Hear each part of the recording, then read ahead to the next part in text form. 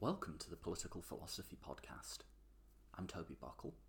The episode you're about to listen to is a conversation about the nature of consciousness and the relationship between consciousness and moral philosophy. This episode I'm releasing both in the usual way, just as an audio-only podcast, but there's also a YouTube version where you can see us talking.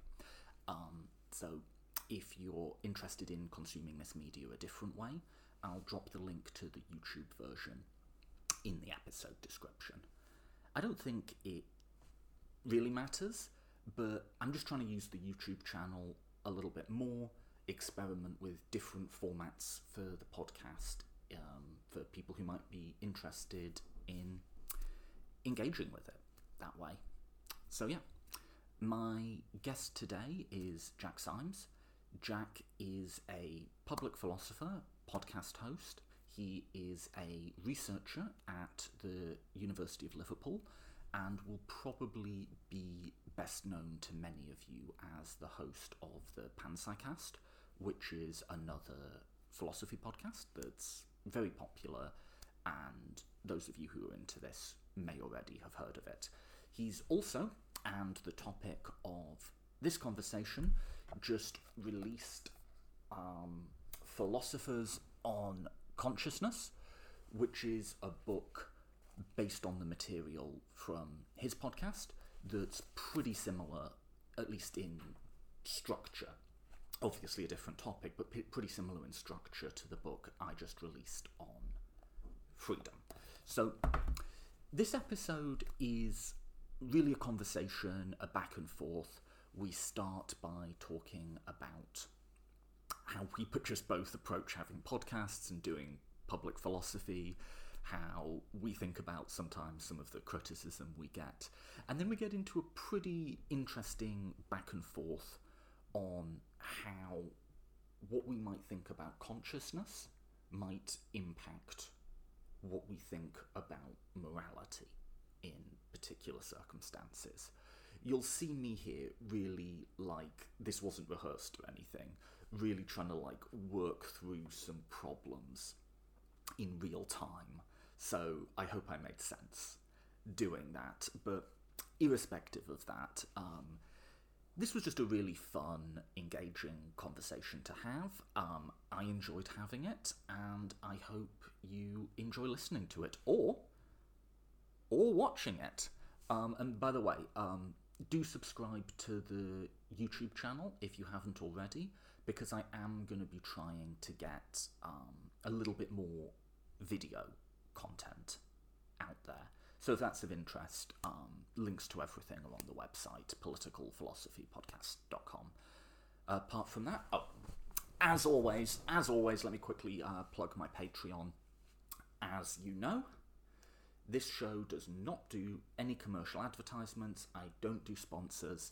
I don't try and pause the show to sell you underwear or men's balding products, which I'm eventually going to start needing.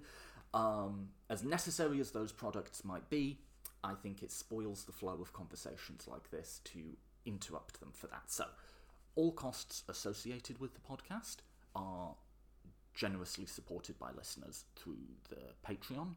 So if you think the episode you're about to listen to is worth a couple of bucks, it would be great to have them, and I'm genuinely grateful for anyone who does support the show through Patreon.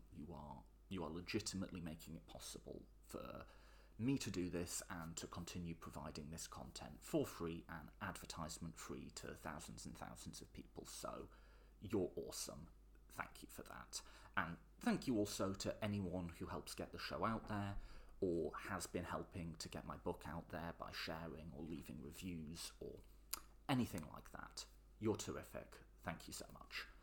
Apart from that, let's get straight to this. This is Consciousness and Morality with Jack Symes.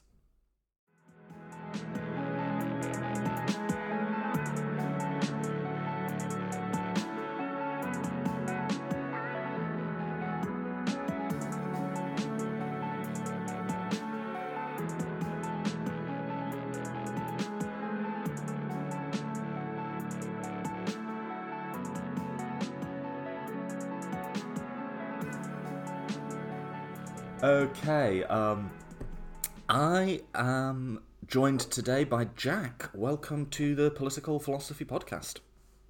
It's great to be here, Toby. It's a long time since we've spoken. It's good to see you. Looking well. Yeah, so we reached out, we chatted when I was starting my podcast, which was, that's got to be four years ago now, something like that. Is that how long it's been? Yeah, you reached out just to say you were starting your podcast, and just to get the inside scoop, and it's went really well for you. Congratulations! It's great to see all the successes you've had. Yeah, thank you. How long remind me again? How long have you? If you've been doing this a fair bit longer than me, how long have you been doing it? Not too much longer, actually. We started the Panpsycast maybe 5.5 years ago now. The start of 2016, we started the project, and it was probably around August we released our first episode after re-recording that first episode about 3 or 4 times. Well, by way of introduction, do you want to maybe say a few words just about, because your podcast led to the book that we're going to discuss, so do you want to maybe start with a few words about the podcast? Yeah, so the podcast is called the Panpsycast Philosophy Podcast. We've been going, like I say, for about 5.5 years. It's now a bi-weekly show. We used to do a weekly show. We're supported by our patrons, been supported at the moment by University of Liverpool and the University of Birmingham's Global Philosophy and Religion Project as well. So we've been able to collaborate with some really great organisations lately. But the show, in essence, is myself, my co-hosts, Andrew Horton and Oliver Marley, 2 very good friends of mine who we started the podcast out with. I mean, the podcast starts out in those early episodes, us not really knowing a lot, just trying to enjoy it, have a laugh and not take it all too seriously. And then as we've grown and grown in popularity and built this audience, we've started to have some of leading philosophers on the show and do a lot more research for our episodes. So it's became really a rod for our own back, but we still really, really enjoy it. So we do roundtable discussions, seminars which are fun and engaging and everyone's done the reading and no one's having a panic attack. And then we do the interviews with the philosophers as well. So yeah, I mean, I really, really enjoy it, and it's great, as you know, to just get to sit down and talk about these ideas and speak to people who are at the forefront of research in the topic. So, and we hopefully get to talk about some of them today. Yeah, it's great, isn't it? I mean, we'll get on to this, but it's in theory a really what is public philosophy? What are your goals here? What are you trying to do? And those are, like I say, we'll get to that. But I think for me, one reason is because it's fun. I enjoy it. Yeah. It can be, as we were discussing, there's a certain amount to get right with, how to technically record your episode, booking guests and getting on everyone's schedules can be a bit of a faff. It's a lot of work, but, the bottom line is I love talking to people. For the most part, I love the audience reaction. Occasionally someone's a bit mean, but actually that's a really small minority of the time. How often are people mean? What how mean are they? Well, I'm more political than you, so Okay. Well, I don't know. I haven't listened to everything. I've listened to your show. Our worst reviews are political philosophy ones, so I sympathise with you there. Yeah, I actually don't mind. I try to practice what I preach here, and I try to preach a equitable, bipartisan thickening of skins. So I think the demand for thick skins can often come from people who occupy a certain amount of societal privilege and are not willing to put that burden on themselves. They're very willing to say, social justice warriors, you need to get used to robust criticism. But if someone wants to make a claim that they're being discriminatory, say, then they'll run crying for the hills. Whereas I don't think it's wrong in principle. I think you should be open to robust criticism, and I think if someone just says something hysterically unpleasant, you just kind of laugh and move on with your day. Yeah, I think the negative reviews are the funniest. They stand out as the ones we talk about quite often. The favourite review, which is negative, of ours was when we did our 4-part series on Marx, and someone put they did this series on Marx and they did all the reading and stuff. And at the very end, they decided they didn't want Marxism to come into being because they didn't want to lose any of their cool stuff. And I was like, brilliant. I think that's literally one of the main reasons why people don't want what it is. Marxist. And the other one was we did an interview with Grace Blakely, and sometimes we don't challenge the guests perhaps as much as we'd we'd like to when it's online like this, and when they've got such a big thesis of their book and they're unpacking their ideas, and they essentially said like, oh, you just gave this person a platform to spread their lefty ideology, you didn't challenge them enough. And yeah, perhaps there's a grain of truth in it. It allows us to reflect on what to do better in the future. Yeah, I mean, sometimes there's critiques that are, they might be a bit mean, but there's something there you can learn from. Sometimes there's ones that are just unhinged. Okay, I've got a great one. This was just a few weeks ago. I'm not going to get the quote right, but it was beautiful. It was something like, this person, instead of going to therapy, this person threw themselves into the lucid hell that is neo-Republican ideology. It's like fucking poetry. That's really funny. That's great. But to your point, I think it's always just going to be a bit of a judgment call how much you challenge someone and how much you bring your own views into it. And I think where I've landed is that there just isn't a right way of doing this. I do challenge people. I hope nicely and politely, but I do challenge people. I do give my own views. But the sort of flip side to that is you risk making the interview all about you. And you risk, people who've come on to hear this interesting person, and they're like, well, who's this guy prattling on all over them? And I'm aware of that danger. And I think at the end of the day, my style is a conversation, is a back and forth. Other people's style might be more just like questions or somewhere in between. And I think it kind of really depends what you're after. Like... they're just different things, and I don't think it has to be all one or the other. I think there's definitely room in the world for interviewers, on the one side you maybe got like your Jeremy Paxmans or something, and then on the other you've got like a Charlie Rose. Yeah. I think they're both valid. I don't think anyway, it has to be like there's a right way to interview. Maybe, yeah, I think you're right broadly. Maybe this is a bit naive, but when we're doing philosophy in particular, that Platonic dialogue, and something which is present in both of our books that are coming out, or podcasting more generally, is it allows you to have that conversation, to develop those ideas in a more natural way. Like when we have conversations with people in general out and about in the real world, you don't give them those Paxman, Nigel Warburton type like punchy questions which like a sentence or two, right? You want to feel like you're in the center of this conversation that's developing and that's new and fresh and could go in these various directions. Personally, I don't find the question, long answer dynamic particularly engaging at all. I can find that I can turn off very, very quickly to that. It has to be, as you say, someone I'm particularly interested in hearing the views of.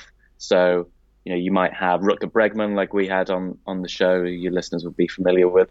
Yeah, and like people are interested in Utopia for Realists. People are interested in his book, Humankind. So yeah, we want to hear what Rutger Bregman has to say. We don't want to hear what Jack, Andy, and Ollie or Toby have to say on this, right? Like they're not the best-selling author on this topic. Let's hear about from the expert. But most people, I think, who are listening to the Panpsycast, and I wonder if this is true of the Political Philosophy podcast, is I think they come back because they feel like a connection, a community with the podcast and the hosts. They like you, and like they engage with your personality, and that's why you go back to it. I know that's true for me in the podcasts and things that I listen to. No, my experience is very, very similar. And I think I probably talk even more than you. You think so? Yeah. This is going to be interesting. This could go on for 3 or 4 hours. So I definitely agree with you in everything you just said, and that's certainly how I approach doing public philosophy. And I think look, there's a reason that podcasting has really become, I mean, it's sprung up everywhere, but it's really become prevalent within certain disciplines, and philosophy is one of them, right? And I think there are reasons for that, and it's probably something quite like what you sketched out. And also, I think, even irrespective of the utility of it, I think philosophers in their mind's eye, perhaps in private, do have an image of themselves as like Socrates holding forth with the young of Athens, you know? I think even us podcasters can fall victim to that. I say only... I'm being sort of ecumenical with the other approaches to interviewing, because I do get criticisms sometimes that are like, well, my God, Toby loves the sound of his own voice. And it can sometimes be a bit meanly phrased, but I try to practice a sort of equitable thickening of skins. And so I just sort of think, is there anything to this? And like, yeah, maybe, I think, is where I land with that. Like, maybe sometimes someone really is just tuning in to hear the other person, and they're not interested in me. Sometimes maybe I'm, like, cutting someone off in the middle of an interesting point. I think definitely a lot of the time, the sort of editorialising I'm doing, I could have accomplished in a few sentences what it's taken me a few paragraphs to do. Yeah. So, like, I think there's validity to it. So I have my style, and I prefer my style. And in fairness to myself, I do have an audience who seems to sort of like the way I do things. It's the comments I'm talking about, are a minority. But I don't want to. I guess when I'm saying there's just different styles, I'm more just saying, I'm not dismissing the sorts of critiques people would give of my interviewing style as completely invalid. I can see that different audiences might want different things. And to which I guess at the end of the day, I would just say, I'm mindful. I'll try and prep my interviews and not go on longer than I need to. But at the same time, then... that maybe another show, maybe something more like Mac Techman's Elucidations, which is more of a traditional interview. And Mac's a good friend, and it's a very good show. I just did Elucidations.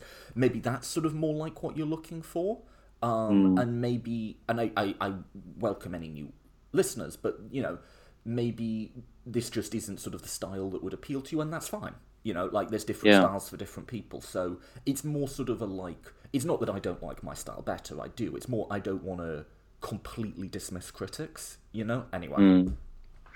Yeah, I think that's a really interesting reflection. I suppose it comes down to like those underlying principles, that vision you have for what your show is supposed to be about. And me, Ollie, and Andy are all like teachers by trade, and so we know the type of lessons that get more people like involved and engaged with, and it's not the ones where we're just like talking from the front, or where you just like direct questions at a few people and things like that. It's ones in a philosophy classroom, at least, where everyone's engaging with the ideas and contributing to them. And when we have we do a recording for the Panpsycast, we'll spend most of the time off microphone, just planning like, you don't go on for too long here, and make sure someone jumps in there. And if we're recording and someone hasn't spoke for a while, we're both pointing at them like, you need to jump in now, because we want these voices to be bouncing around back and forth and for the actual podcast. But like you say, I mean,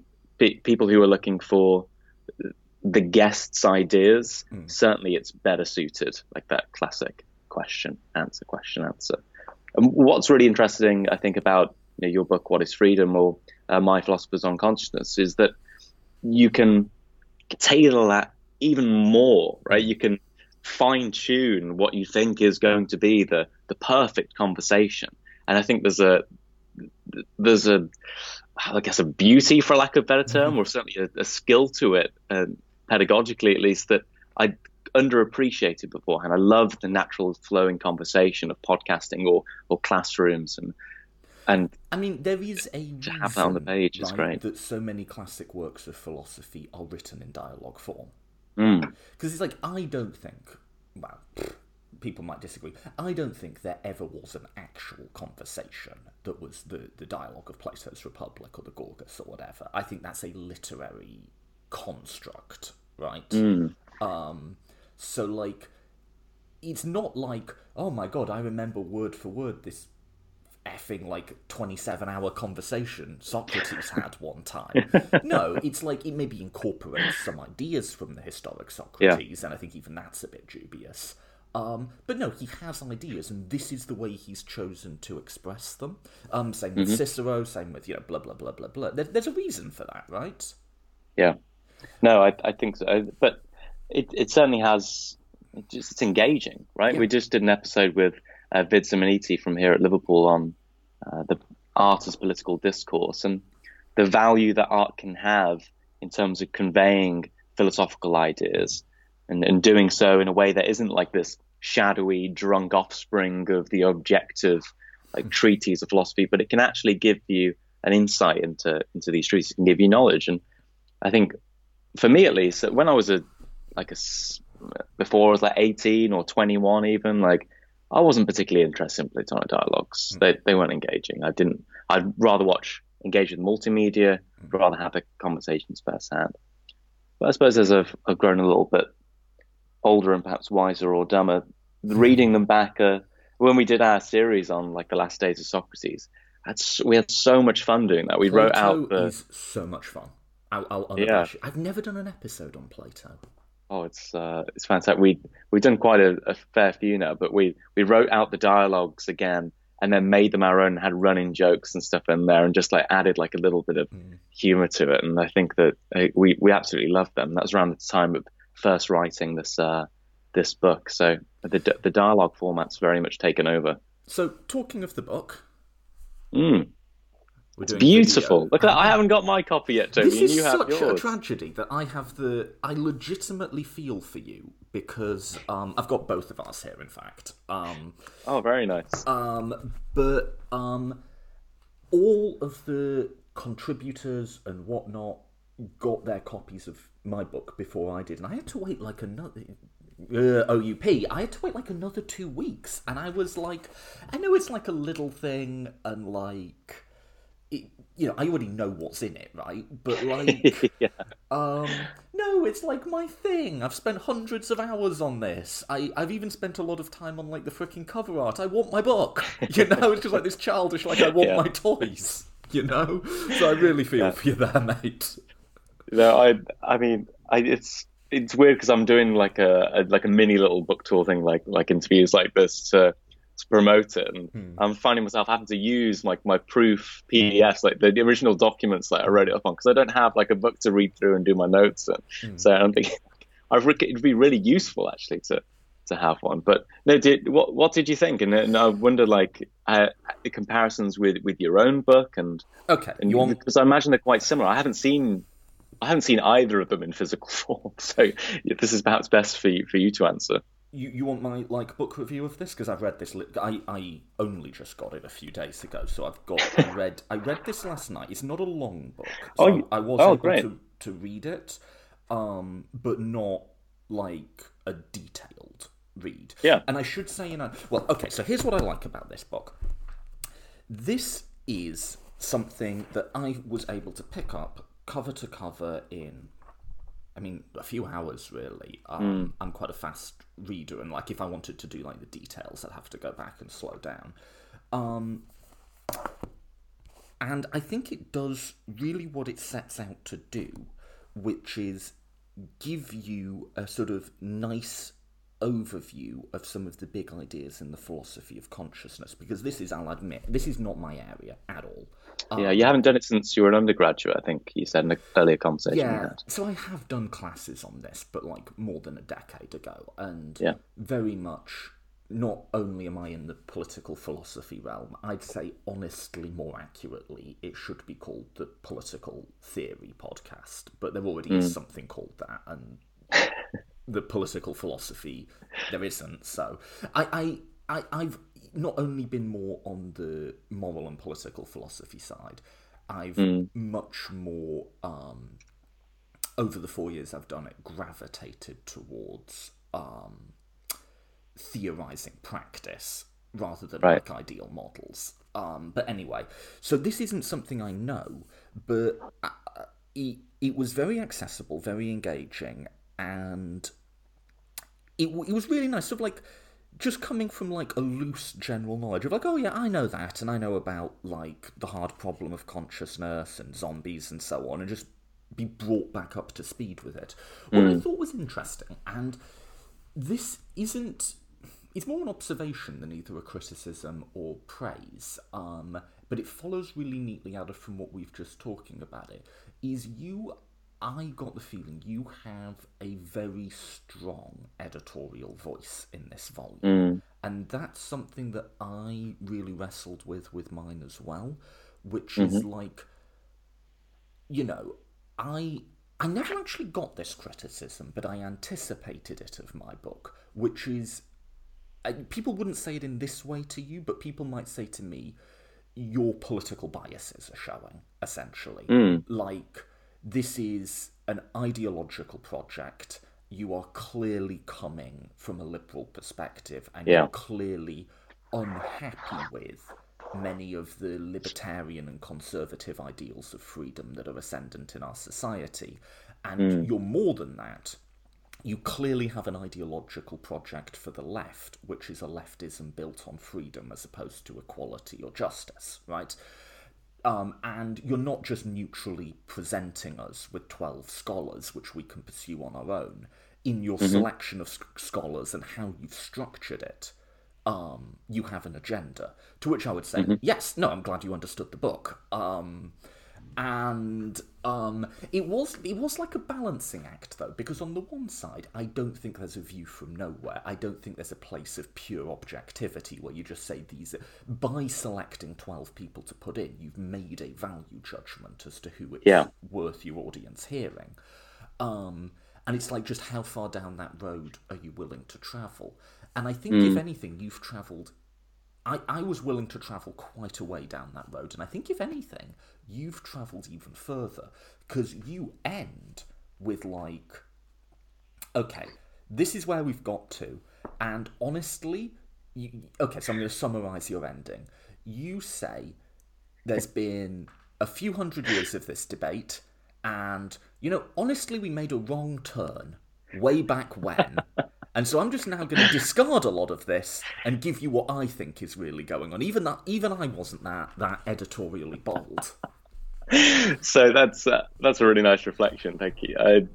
I think, and this is I've said this elsewhere, that I don't have a bias towards any of the views in the book per se. Like, boring old physicalism, like, the world is as it is described by physical science. Yeah, I'm not a fan of that view.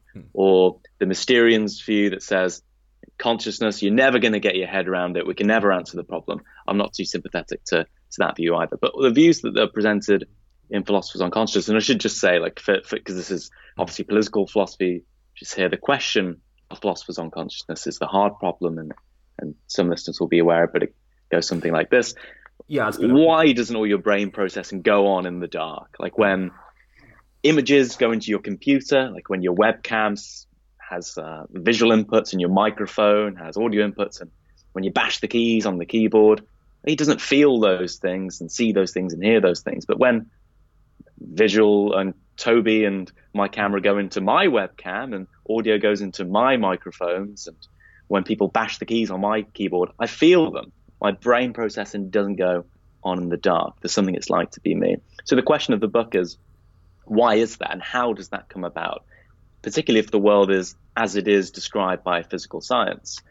So what the book tries to do, I think it does do this, is that it takes, like, the leading thoughts from the leading philosophers and the contemporary debate and makes that accessible and engaging, and puts them against one another and in conversation with each other. So the selection of the people in the book was very much, well, who do we need? Who are the best people in these particular fields representing these views?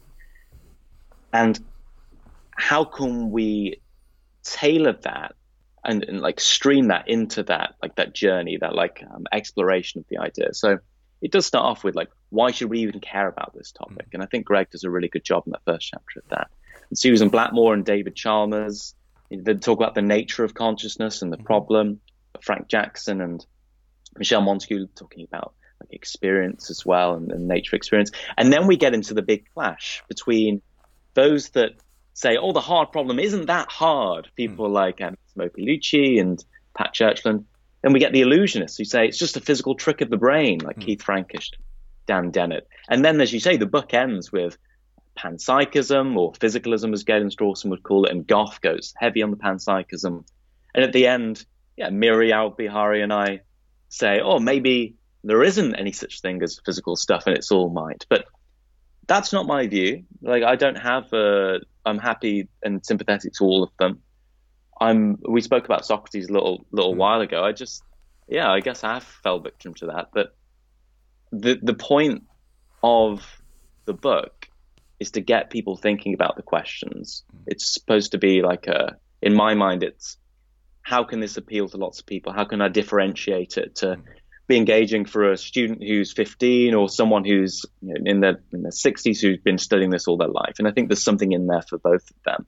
But the point of the final chapter isn't to be like, and here's what's right. Yeah, it's supposed to be provocative. It's the kind of thing I would say in a class or on a podcast to inspire some conversation on it. If the book ended with a uncontroversial, dry solution to the problem of consciousness, my students and I wouldn't go around like, I wouldn't be left with that sense of awe, that sense of like, or controversy or want to be discussing it. And so I think the book ends in a naturally conversation starting place. The solution you propose to be elegant. You find that it covers the gaps in the arguments to a degree that you find coherent and plausible. I'm not saying you're insisting. I see that with the other views as well. Yeah.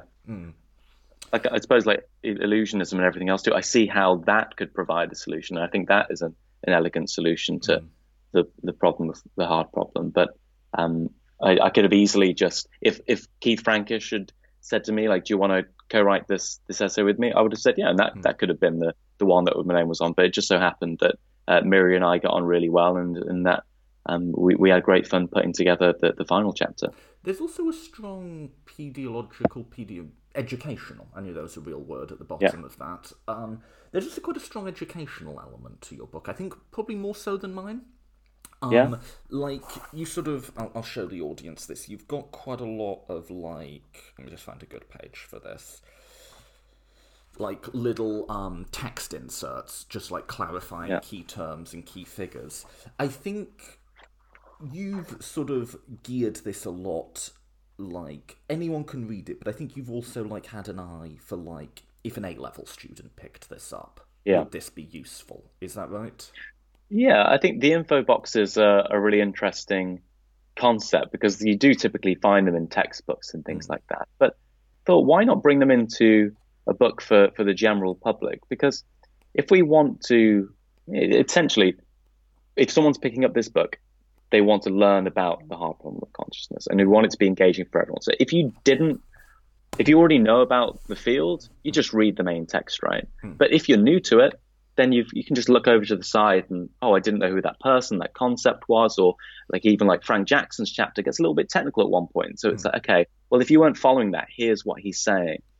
And that's like teaching 101, right? But something which is really hard to do on a podcast per se.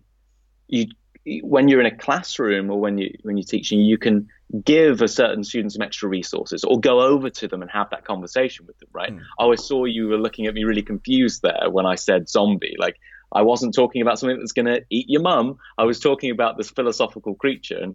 And so it's essentially like that. It brings the whole class or the whole audience with you along. And it also gives an opportunity to add like a little bit of humor or a little bit of a different dynamic to keep it fresh when you're going through perhaps something which is a little bit more challenging.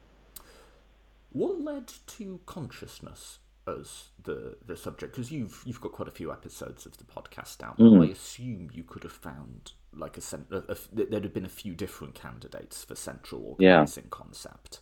What led to? I mean, maybe it was just sort of an organic process, but what led to this as opposed to? I don't know, you've had a fair amount on, like, religion. You could have picked something there as well. So what led to this? Well, it's the first book in what will be a series of books. The next one's going to be Philosophers on God, talking about morality. Oh, okay. So and then after that, coming. Philosophers on How to Live, talking about morality. So they are coming. They're working on the second and the third ones at the moment, and we'll go from there. We're planning some on political philosophy as well in the future. And So the consciousness one felt like one which is very of the time. People are really interested in the questions. Being in the world of academic philosophy or teaching students of philosophy, so many people are interested in the ideas. And yeah, it's been an interest of mine for a long time. I mean, the podcast is called the Panpsycast, which is actually supposed to mean like casting thoughts everywhere, something like that. But a lot of people, when you introduce them even now, say, this is a podcast about panpsychism, like I'm doing like political philosophy or something. Like, no, it's just the name. So it's just been a long interest of mine for a while. And I think it captures one of the most important philosophical questions, because it grounds like meaning, it grounds moral value, it grounds our fundamental understanding of reality. And it's not alienating to people in the way that some other topics can be. So the question of God, for example, you need to really sell to someone why they should care about that, because you could be quite dismissive of the topic from the get-go. But with consciousness, like, it's so intimate for everybody, right? It's everything they love is captured in this concept, literally, and everything they hate is captured in it too. So it seemed like a really great place to start mapping out our understanding of the world. Do you think the hard problem is sort of like that's the Fons et Origo here? That's the start. That's like the central place where that's the first question that like the paths lead out from.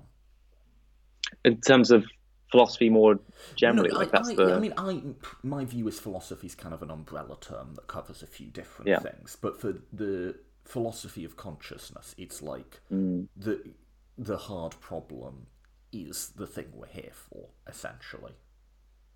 I'm not sure. I haven't thought about. I don't know. This isn't my field at that all. Too much. My intuition, my knee jerk, is that you see philosophy is this big web, this big map of all these ideas, and like consciousness and the hard problem is so intimately connected with all these other things that if you ripped it out, then philosophy would maybe even bleed out entirely. But just for the philosophy of consciousness, like the hard just for problem, philosophy of consciousness, the hard problem is really, really central to that. Yeah, definitely. I think it's the question which we're bothered about more than any of the others, right? That's the big gaping hole in our understanding of the world and the scientific picture of the world. But someone like Keith Frankish or Massimo Pilucci in the book say, well, actually the problem is, why do we think the things we do about consciousness, the meta problem? If you can explain why we think we've got these qualia or this non-physical aspect to our quote unquote minds, then the hard problem would disappear. And Pilucci says as well, like, let's look at evolutionary biology, let's look at its function. And Pat Churchland, as some listeners will know, tries to make us think it's less of a significant problem than perhaps we're articulating in philosophy. So there's some people who would disagree and say the hard problem isn't that hard, or the hard problem isn't the problem we should be focused on. But I think you're right in this sense. They all tie back, all the roads lead back to should we take the hard problem seriously? Is there a solution to the hard problem? And I think that's the thing we're getting our teeth into. I bring nothing more than intuitions to this, because, like I say, this is not my field. Although, as a moral consequentialist, I have to give some account of consciousness in my theory, I think. Because I don't think the best account of moral consequentialism is like a pure benthamite pleasure minus pain. I think pleasure and pain are important, and just like sheer pain avoidance is like actually kind of underrated. But what you're sort of saying is like states of conscious experience, something like that. So, like you talked about. What did you make of that in the book? What did you make of this? Before interviewing Dave Chalmers, I think I was probably a hedonistic utilitarian, maximize pleasure, minimize pain. He gives that example in the book of the Vulcan trolley problem, doesn't he? Where he says, imagine you've got one normal human being who experiences pleasure, pain, happiness, suffering, who has the capacity to. And on the other track, you've got 5 Vulcans, these creatures that are conscious, that don't have experiences of pain, pleasure, suffering, and happiness. And he asks which one would save out of the 1 to 5. Do you have any intuitions on what you So do? I haven't worked through that particular problem. I wonder if I could take a slightly parallel problem, or Mm. as I see it as analogous, which would be utility monsters. Yeah, But I think they're tracking to a similar thing, which is if what's valuable is sort of conscious experiences and good ones right. rather than bad ones, where do we stand morally with respect to beings that experience consciousness very differently to us, right? Mm. So the Vulcans, on the one hand, sort of don't have the things that Hmm. we like think might be valuable or not valuable, and then the utility monster simply has far, far more of them, right? Yeah. Okay, so I'm going to lose a lot of people here. I I bite this bullet. If we lived in a universe where beings like that exist, we would be in Mm. a very, very different moral reality. Beings like utility monsters or beings like Vulcans? Either or. Like the nature of our moral responsibility would radically change in either of those universes. And I can do utility monster just because I've thought through a bit more what that universe would look like.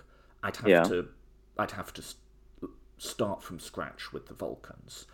Um, if we lived in a world that had a utility monster, we would be living in a moral universe, something a bit like what's captured in the Pentateuch or Old Testament, which is to say, I don't think in the Old Testament you've got this pure, omnipotent, omnipresent thing. I think that's a more modern construction of God. But you nonetheless Mm. have a being whose wills and desires matter far, far more than yours, and that yours are simply insignificant in comparison to Yeah. yours. And there's sort of a fear element. There's like, we do what God says because otherwise hailstorms or whatever. But there's also just, I think, a recognition that this is a much sort of. It's a utility monster in many senses, right? This is a being whose sort of existence, they're not using this language at all, but whose like existence, whose needs, whose capacities are beyond what we Mm. could understand, and they just not only take priority over ours, but just override ours straightforwardly. And I think if utility monsters existed, we would be Mm. living in a universe that looks something like a theistic universe. I, okay. I'm not sure about the last bit. I mean, I'm happy for you to bite the bullet. Like, I don't know, like the utility monster, if I remember correctly, just has intense or loads of head-ons of pleasure from things which, for us, like we feel like a lot of suffering, but like the monster could eat me and get so much pleasure from that that it would justify the eating of me or the eating of lots of people because it's pleasure what matters for the calculus. I mean, like when I spoke to Peter Singer about this and put it forward to him, he said, yeah, something similar. Like this is a silly, he put it less politely than you. This is a silly thought experiment. It's not something which we need to be concerned about. It's not something that's in the world. But what about like a great big like alien being, this big creature who eats us like a Malteser? Like it just chucks planet Earth in its mouth in a second, in the same way that we might throw like a bit of animal flesh and non-human animal flesh in our mouth. So yeah, it tastes great. Like, and I'm this great big being who creates all these positive pleasure head-ons. That might not be what's in our universe, right? But it's certainly conceivable, like within the laws of nature which we find ourselves in. Or maybe that's a little bit that No, no, sounds a no. little bit wacky when I say So it out no. loud. This is a good topic to pursue because this is a dialogue we can both have. Because if we're doing more like pure the heart problem, I'm more going to be Yeah. asking you questions. Whereas this is one I believe myself capable of weighing in on. How justifiably is another question, but okay. I think there's a few points I want to make with respect to this. And I think a lot of these are just going to be clarifying what I see as the best version of moral consequentialism. The first one is, I will sort of reiterate Peter Singer's point: if you ask a silly question, you get a silly answer. But I think more specifically, if you assume a radically unlikely and radically counterintuitive setup of the world, then the ways in which morality will operate in that world will also be very distant from our own and very, very counterintuitive to us. And I don't see that as like a crazy thought. So to just give an example, I was talking about this last night with my wife. I think the types of political morality, it came out of, I'm going to bring this back, a documentary about they think they finally worked out who betrayed the Anne Frank family and turned them in. Saw that, yeah. And it turns out it was another Jew who was essentially trying to save their own family. And so, okay, here's where I'm going with that. I think the types of moral obligations you have under democracy and under sort of a hardcore authoritarianism are probably very different, because we all like to think, oh, I would be the guy who would risk my own life to save others. And maybe you would be, but what if it's your children's lives? That's a little bit different, right? What if it's not just you'd be risking your children's lives, it is certain death for your children unless you cooperate with this regime? I am sympathetic to the argument that, at least for individuals, the nature of your moral obligation there has radically shifted. And if you take that conclusion in itself, you sound monstrous, right? If you say, I am not unsympathetic to someone who felt he was justified in turning Anne Frank in, just in isolation, you sound like just the worst person in the world, right? But actually, if that person, let's just say this is the account, was doing it to save his own family, I am not unsympathetic to that person. And which is to say that in a radically different situation, the morality has become radically different. And we don't have to be neutral between those situations. We might be and should be very thankful that we don't live in a world where, however unjust it can be, we are not facing choices like that. We might be thankful that we don't live in a world with utility monsters or Vulcans or all sorts of other things, right? That just doesn't really change the fact that in very different worlds, different rules would be operative. I'll make one more point and I'll do it quickly, and then I'll let you get back in. I think there's another thing whereby I think consequentialism, to some degree fairly, to some degree unfairly, has sort of been forever shackled to Bentham's calculus, where he just assumed it's like one dial you can turn up and down. And the sort of thought of the utility monster is, what if you just had a thought, and what if you just dialed that all the way up to the top, right? And then maybe perhaps the thought of the Vulcans is if you just turned it all the way down the other way, right?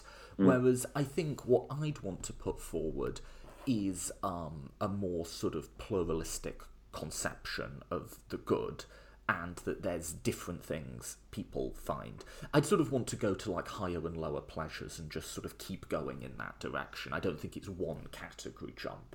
I think there's lots of different things, and they reconcile and trade off against each other in pretty complex ways, and I don't think we have a full map of it. So I think if you were trying to postulate a being whose consciousness would just matter that much more than ours, it's not just like they'd really just have the most pleasure and the most hedons. I think it's like, you know, you'd have Einstein's and Shakespeare's minds as tiny parts of a massive web that included all of the most elevated thoughts humanity's ever had, as well as the baser pleasures, as well as a whole load of stuff of which we can't even imagine. Like I say, I think you'd be getting a bit towards something like how people conceptualize gods. So I'll stop there, but that's like how I begin to start unpacking that question. Yeah, okay. I think there's lots in there, right? I think there's two core things which they're in there that I'm eager to separate from one another. The first is, as you say, perhaps the distinction between moral blameworthiness and what's morally right and wrong. So it goes right the way back to Confucius, doesn't it? When it's what happens in the Analects. Someone's dad like steals a goat or a sheep or something from another farm, and he comes back, and the son's like, "Dad, where'd you get this goat from?" He's like, "I stole it. It's just what I do." He's just like, "What?" And then Confucius asks his students, if your dad stole a goat, would you grass him into the farmer, or would you say, "Don't do that again, Dad. Give him a soft word and not take any legal action against him." You see it, and same with Euthyphro as well. Don't we talk about Plato earlier? And Euthyphro's like, "Yeah, I'm going to take my dad to court. Like, he killed this slave. He's a bad man, and it's just it's what the gods want me to do." And people aren't happy with Euthyphro, as he tells Socrates, because it's his family. It seems like morality shifted there, and then the same rules don't apply to him.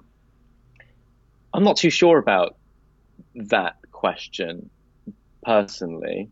When again, following Singer here, he says when there's the drowning child in the pond, and your mum or perhaps your child's next to this random child, you can't blame the person for saving their own family.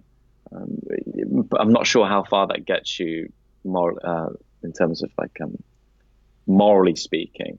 It seems like more of a principle that you could apply pragmatically, right? Don't be mean to this person for doing that thing, but maybe morality itself is still at play, and it's still wrong to save one over the other for something arbitrary like being a family member. Anyway, I'm not committed to any view on that. I think the interesting question for me is the Vulcan, like you say there. I want to refrain from. I like the analogy of having this hedonic calculus dial. And have you ever read? I'm sure you have Bentham's poem on the hedonic calculus. I might not have done. No. Toby, it's so funny. Okay. It's absolutely hilarious. We'll see if I can dig it out before the end of our interview. It's great that he thought it would be. I can't get through it with a straight face. Anyway, it gives us a poem so we can easily remember the things that go into the dial, the things that are relevant.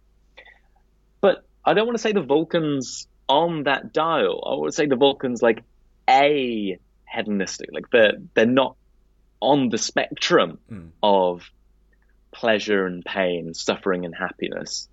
They're not all the way down. They just don't have that capacity. It would be as if you were to say that escalator is a good listener, or that number is smelly. What are you on about, Toby? What are you doing? What are you drinking there up north? But they have conscious experience. They have conscious experience, but they don't have any capacity for feeling pleasure, pain, happiness, or suffering. They're consciously neutral in all of their states. I think I'm formulating in real time a bit of a better answer to the Vulcan question then, which is the conception of what we're trying to maximise in terms of conscious experience that I'd push for is a lot broader than pleasure minus pain. And in fact, if you stripped out everything that I think is either valuable or non-valuable from consciousness, you would be left with very little. And that what you would probably have... Because, I think, abstract thought, for instance, might be, an intrinsically valuable thing. I don't have a detailed account of that. But I think, God knows, the ability to, work through in your head an interesting chess problem, independent of the consequence, independent of whether that, helps someone or hurts someone, that in itself might be a valuable conscious experience, right? Right. So if you stripped everything that I'm saying is valuable out of a conscious creature, I think you'd kind of be left with not a zombie, but something shambling towards that. And by that point, then maybe we wouldn't have moral obligations towards that creature. But sorry, I think I've misunderstood that then. Weren't you just saying it's intrinsically valuable to work out a problem in a neutral state? That's something great in and of itself. Quite possibly, yeah. And if it is a great making property, and we value it, Mm-hmm. and we think it has some kind of worth. So Nelson Pike in The Philosophy of Religion has the great making property game where he says, "Hey, we've got two doors, and behind each door is a mystery object, Mm-hmm. and I'm going to tell you one thing about it, and you've got to choose which one to save, which one to destroy." So he says, "Conscious door or non-conscious door?" And the person says, "I'm going to save the." This is a participatory game, Toby. You have to save the conscious thing or the non-conscious thing. Which one do Okay, you so say? we go with conscious thing. Powerful or stupid? Ambivalent. Oh, sorry, I just said powerful or stupid. I meant powerful or weak. Weak. You'd save the weak thing. Possibly, yeah. Really? I'd have to justify that answer. I'm just going Yeah, with my I think gut you would. here. So most theists say like you'd save the clever thing, you'd save the powerful thing, you'd save the good thing. Those are intrinsic, great making properties. They're good for the sake of themselves, not for the sake of the object or entity that has them, or not for the sake of others. So if you think that Vulcans have intrinsic greatness, maybe that's connected somewhat with moral value. And if it is, then perhaps you need to extend the Yeah, boundaries of but what it I, sees I, the I think moral agent beyond I think the the claim concept. I think the claim I'm making it doesn't commit me to go down that road. When I say I think, let's just say solving an interesting chess problem. Mm, Another way I can do that is I can cover that just by expanding my definition of happiness. Right? I can just say my definition of happiness such that the conscious experience of like, you've got this quite hard thing and you work it out and you're like, ooh, I just worked it out.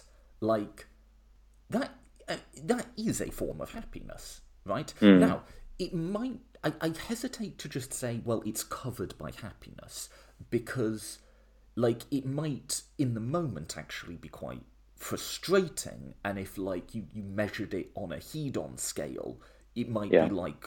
But nonetheless, I think if you go to higher and lower pleasures and a pluralistic conception and blah blah blah blah blah, you get to a point of view where those sorts of conscious experiences are existing in the world is something we value and something we would want to preserve and Mm, promote.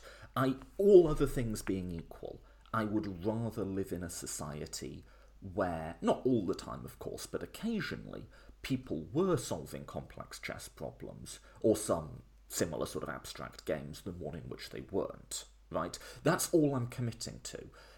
And so to mm, track that to the Vulcans,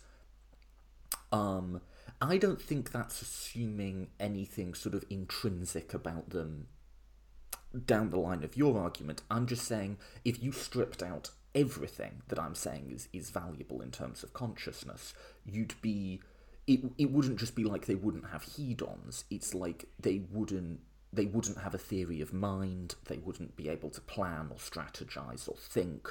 You would end up with something that was pretty dull and mute at the end of the day, and mm. yeah, maybe we wouldn't have strong moral obligations towards that thing. So that's sort of more Mm. my argument.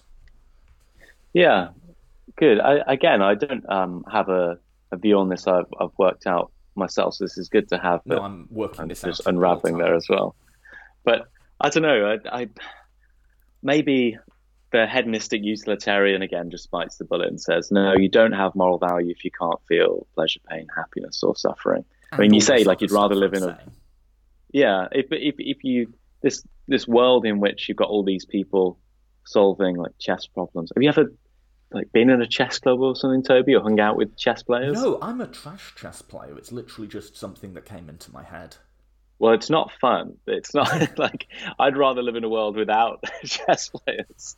Would you not rather live in a world in which, and I'm probably going to show my colours, which I always do at some point in these conversations, as a John Stuart Mill stan, would you not Mm, rather live in a world in which there was just a sort of vast pluralism of different hobbies that people had? And that there were all sorts of different conscious experiences that they were having as a result of it. And the yeah. same people, it's not just that one person might play chess and another might be really into go-karting. It's that the same person would do both in their lives and experience both, and sort of make their own mind up about what they like. And instead of just being a dial that's either at 7 or 8, it's much more like a rich tapestry of various different sorts of threads that you pull together. And the ultimate judgment isn't... Sorry, there's a little bit of background noise. The ultimate judgment isn't relativistic. It's not that there's you can have a bigger and richer and more beautiful tapestry, but at the end of the day, the judgment of value is a pluralistic one, and in some sense an aesthetic one, that doesn't ever map down to just like this dial. And that's sort of what we're going for. We yes, I want the chess playing to be part of the world as part of the tapestry. I don't know if that made any sense at all. No, I think it does, but I think that's more of just a psychological point, right? About what gives us these positive experiences, and a variety. Variety is the spice of life, right? To paraphrase what you're saying, and that's a good thing. We don't want to kick out the Wordle players and the chess players and from the city. Yeah, if that's what you're into, then I'm not a fan, but you might like that kind of stuff. But but also, even if you don't like it, taken as the overall arc of your life, it might just enrich your tapestry a bit more to just have had it there and experienced it, even if you've rejected it. But to bring that back to the problem we're having, if you took out all of the threads that I'm saying make this tapestry, you're really left with almost nothing at all. And, I'm not just imagining here a creature that, could pilot a spaceship and think and solve problems, but just doesn't, if you stabbed it, it wouldn't hurt. It wouldn't be able to think, it wouldn't be able to solve problems or pilot it. It wouldn't really be able to do anything. Or at least if it did, it would do it as a zombie. That's what I'm imagining there now. If you took out everything I think is valuable. Yeah, I think Andy, who co-hosts the podcast, the Panpsycast with me, has a similar view. He just doesn't think you can have these states once you take away all that tapestry, as you say, all those conscious experiences. You're really left with nothing. Consciousness is to be conscious, of some kind of value judgment, maybe, or something like that. But I don't think, perhaps, personally, I don't follow that.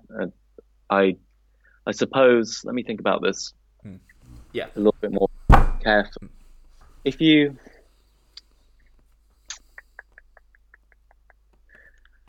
So the zombie doesn't feel it when you stab it. Right? The zombie doesn't have conscious experiences. All of its brain processes go on in the dark. The imitation man doesn't actually experience the world. Do you want to? But the Vulcan does experience it, right? The Vulcan does experience it, but just doesn't feel good or bad about it. So there still is a tapestry of neutral states. It's not red and green. It's just grey all the way down. Right. So, before I go, do you want to just quickly tell people what we've been talking about zombies and we haven't defined it? Tell people what zombies are? Philosophic zombies, right? Because you're probably better equipped to do that than me, and I realise that might be a bit... If people don't know about zombies, then they might be a bit baffled as to what we're talking about here. So, everyone who's listening to the show knows Toby. Okay, Toby is a normal conscious creature. He likes the taste of coffee. He likes the sound of 50 Cent, and he dislikes Adam Sandler movies, right? He has a conscious experience of them, and he feels bad about them when he watches them. So we're about half right there. Now, Toby has a zombie brother who he brings on to host the show sometimes when regular conscious Toby's feeling a little bit under the weather. He's a bit exhausted from making all of this great content for all of his listeners. And so zombie Toby comes on, and he's physically indistinguishable from conscious Toby. He does all the same things. He says the same things. He tells you that it hurts when you punch him in the face and you leave him a bad review on iTunes. He says, that really upset me. But he doesn't actually undergo any of the experiences. So a zombie is, if you took me physically and recreated me. Question is, would consciousness necessarily be entailed by replicating the physical properties alone? Can you deduce consciousness from the things that physical science can describe about me? And the philosophical zombie says, well, no, like I can conceive of this, and I think it's possible that if you recreated me physically, then I wouldn't have this. And now I'm adding perhaps more things to the load than need be, but this seemingly non-physical thing, this thing that doesn't seem to be able to be captured in the language of science. And one good thought experiment to get you to think about this, and Susan Blackmore uses this one, I think Dave Chalmers uses it in a book in the early 90s, in The Conscious Mind. Imagine at some point in our evolutionary history, we have conchies and zombies.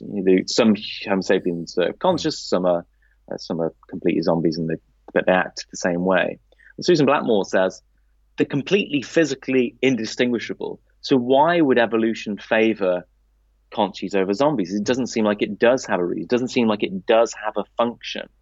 So it doesn't look, as some popular writers on consciousness at the moment are suggesting, it doesn't seem, says Blackmore, that consciousness has an evolutionary purpose. And so that's there's a few things there to get listeners to, I guess.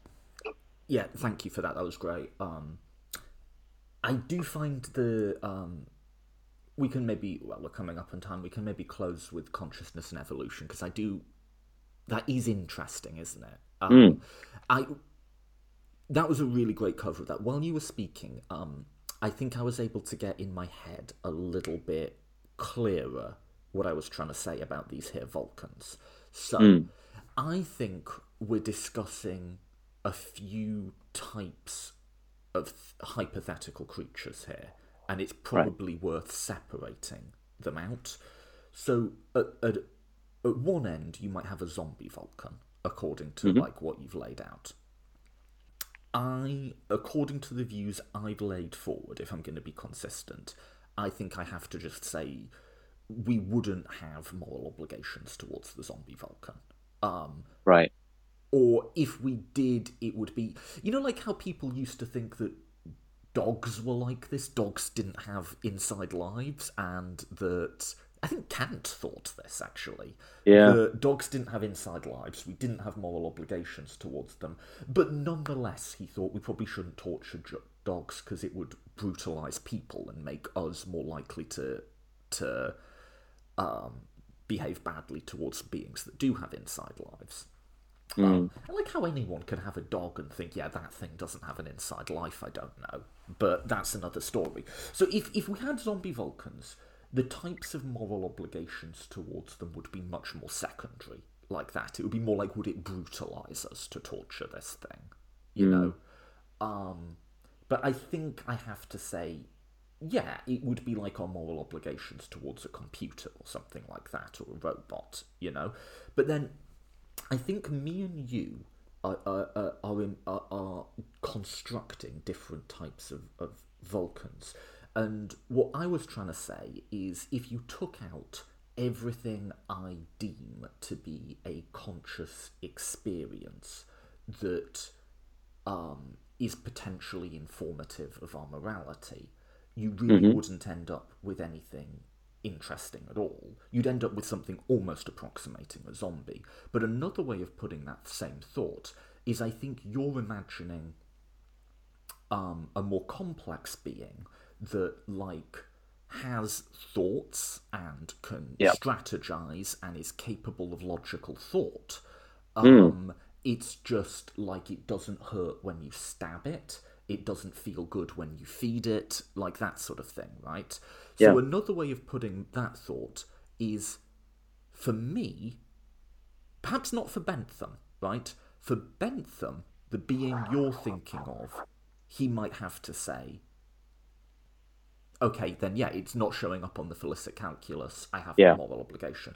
According to a sort of more expansive, pluralistic conception of utility that I'm advocating for, the being you're describing would clearly have conscious experiences that are valuable or not valuable, and it would register on our moral radar. Perhaps not in the same way as a person would, but I think this is why I went to chess, by having the capacity for logical thought, to think, to make plans, to make inferences, even separate from feeling good or bad about them, those are states of consciousness that we are at least potentially morally interested in. So I think it would, for me, the being you're imagining would show up on my moral radar, and I think I can say that without contradiction because I'm using a much more expansive conception of utility. I might have to be committed to something like it would show up on my moral radar in a different way to a person, but it wouldn't be like just a mute point like the zombie would. I think that's what I'm trying to say. Yeah, I think that's exactly right. I just wonder how many of your fellow utilitarians are happy to expand that idea of utility beyond to neutral states as well. Obviously, Bentham and Singer wouldn't be giving moral value to the Vulcan, and so perhaps it gives them a bit of a problem. But I wonder, out of the one human being in the 5 Vulcans, have you got a decision on that? Train's coming, Toby. We haven't got that long. So it's a fast train. The Vulcans are at least as intelligent as us, or more. Yeah, they're just as intelligent as the other humans. As the 5 Vulcans are just as intelligent as the one human on the other track. Let's say they literally live the same lives. They're indistinguishable. All things are equal. That is a really good question. Well, Chalmers thinks it would be monstrous for you to kill the 5 Vulcans instead of the one person. And I'm not sure. I still don't know what I'd do. I think I'll just freeze by the track and claim ignorance. But can I share as you're thinking about it? Do you want me to read Jeremy Bentham's poem? Please. You read me some poetry while I think through this. Intense, long, certain, speedy, fruitful, pure. Such marks in pleasures and pains endure. Such pleasures seek if private be thy end. If it be public, wide, let them extend. Such pains avoid, whichever be thy view. If pains must come, let them extend to few. Bentham said on a calculus. And he wrote that. He sat down one day and thought, I need something catchy and cool that will help people remember the factors that go into hedonic calculus. Have you got a decision anyway? I am not unsympathetic to the view that it might have to be the Vulcans, but I don't think it's obvious in the same way that apparently Chalmers would think it's obvious. Like I say, if you're going for the sort of rich tapestry view of valuable conscious experiences, I think trade-offs are really hard. And I think consequentialists get a bad name for perhaps being sometimes too willing not to face trade-offs, because trade-offs exist, right? But to sometimes... I think what makes people uncomfortable about utilitarians is that they sometimes give the impression that trade-offs are easy, and that they wouldn't... It's almost like a visceral thing, that we're just a bit creeped out by someone who would make those trade-offs without agonising over it a little bit. You know what I mean? I think it's more like that. You're a ruthless bunch. Yeah, I don't think it has to be that way. And there's a purely empirical question, which is like, how representative is my version of consequentialism? I don't really know the answer there. That you could do a survey or something, you know.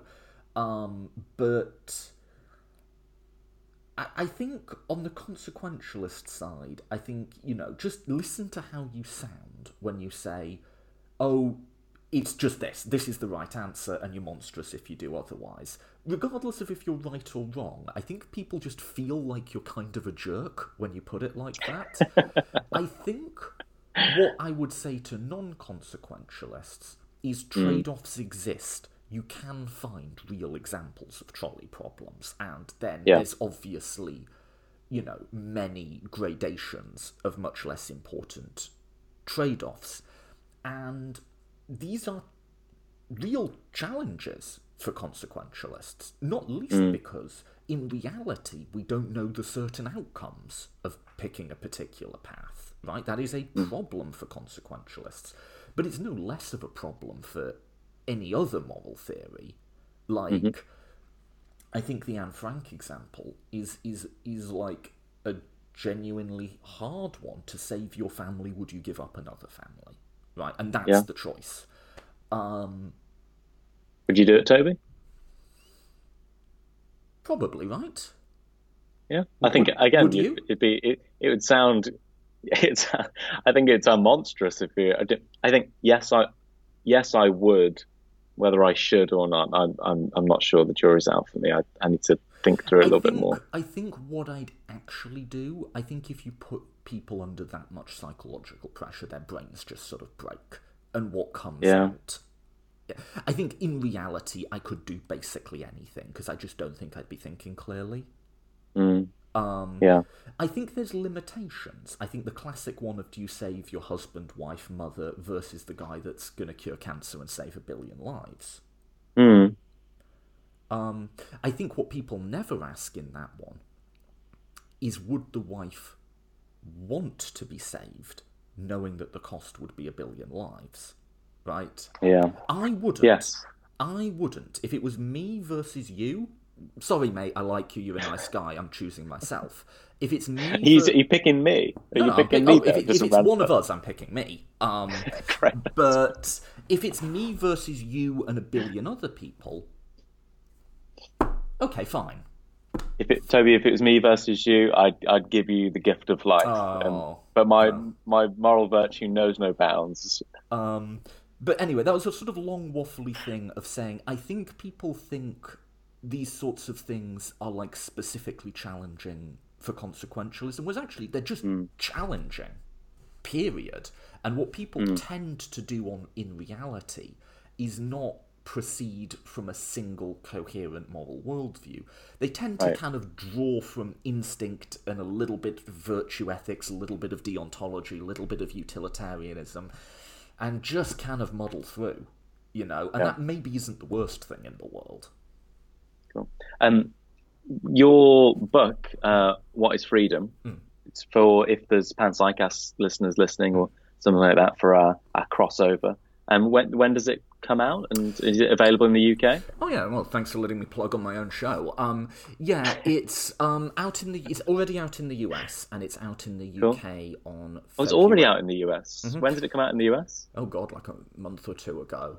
Wow, cool! Because congratulations. Thanks. And it's out in the UK in about a month, 18th of February.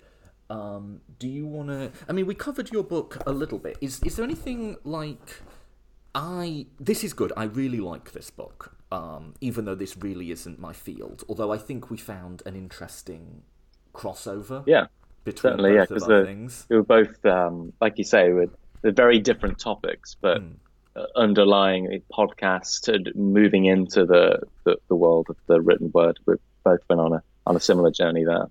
Yeah, you almost interviewed me there, and I was thinking on the fly. Like, that was talking about conscious experience. That was literally what was coming into my head, so I hope I made sense. It's much better than just like we said from the very start, it's better than just you ask me a question and I speak. I enjoyed that a lot more, and hopefully the listener will enjoy it too, because they're here for you, Toby, not for me. Well, but let's close with your book. Is there anything else going on in the book you'd like to draw people's attention to, or any points? Well, I'll firstly give you the last word. Any points in closing, just summarising anything that we just said, and then I'll hold up your book again. Philosophers on Consciousness. Any other things about the book that might be interesting, or that you want to make people aware of? Well, I don't want to give them, because I could say a lot on a few points about the book philosophically. I suppose the simplest thing to say is that if you're listening to this and you haven't done any philosophy of mind at all, or if you haven't done it for a while, or if you've done quite a bit of it and you want to pick up on some of the latest developments in the field, then I really think and hope that the book has something to offer you. I mean, the podcast that I do, and I know that Toby believes in this as well, is that you can carry with you a listener of any ability if you do things right, and if you differentiate right, and if you make it engaging and accessible. And the philosophers that are in that book it's so cool to see them write with such broad brushstrokes, but so carefully, and that's something you don't see too much in the world of academic philosophy. Nitpicky and really small issues, and none of the stuff that gets people engaged when they first start to fall in love with philosophy, like calling somebody's view the silliest claim that's ever made, or saying someone's view panpsychism equivalent to pancrapism. Like that's funny, that's good, that's engaging, and it does carry a serious philosophical point. And so the book's full of stuff like that, and I think, yeah, if you've got any inkling of a sense of humor, or any inkling in the sense of interest in philosophy, then yeah, it's a book you should enjoy. I had not heard the silliest claim before.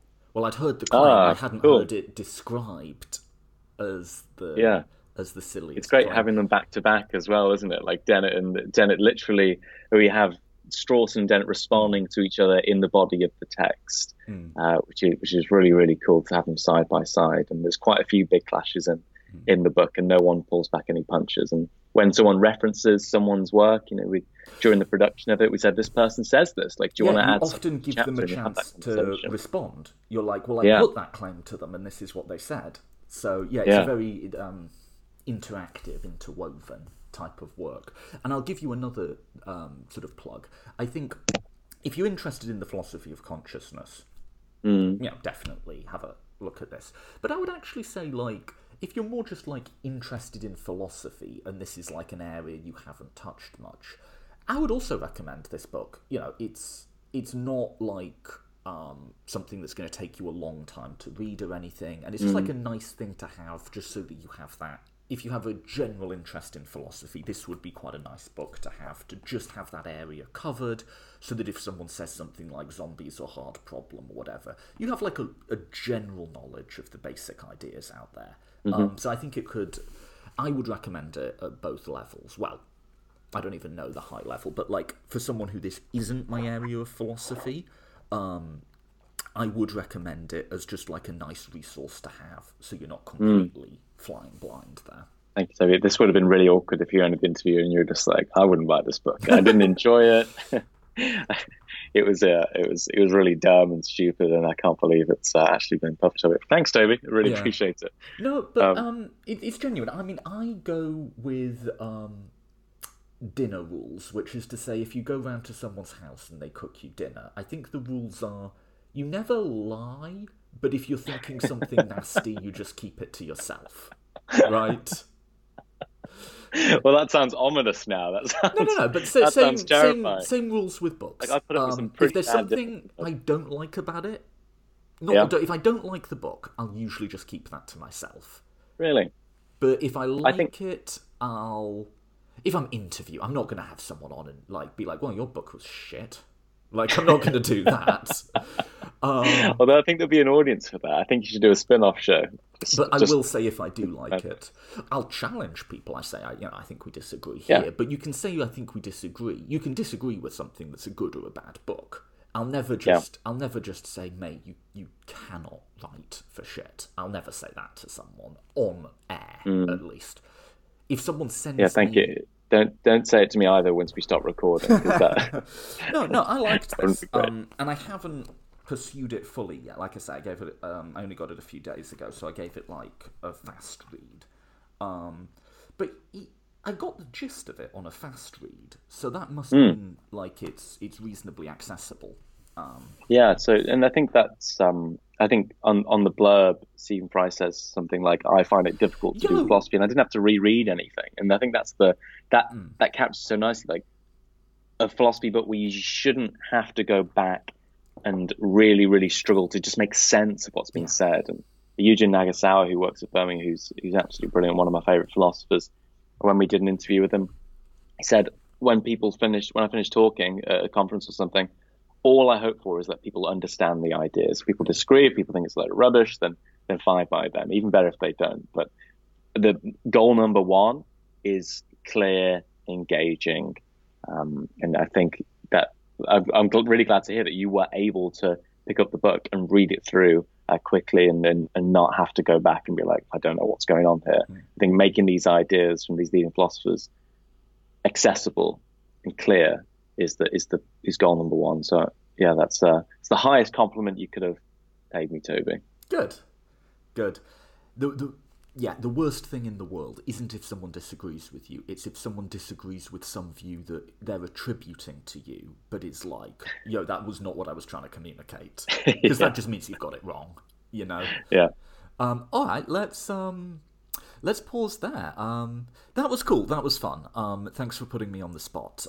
Cheers, Jack. I appreciate it. No, I really enjoyed it. Good to catch up with you, Toby. Take care, and best of luck with everything. You too, mate.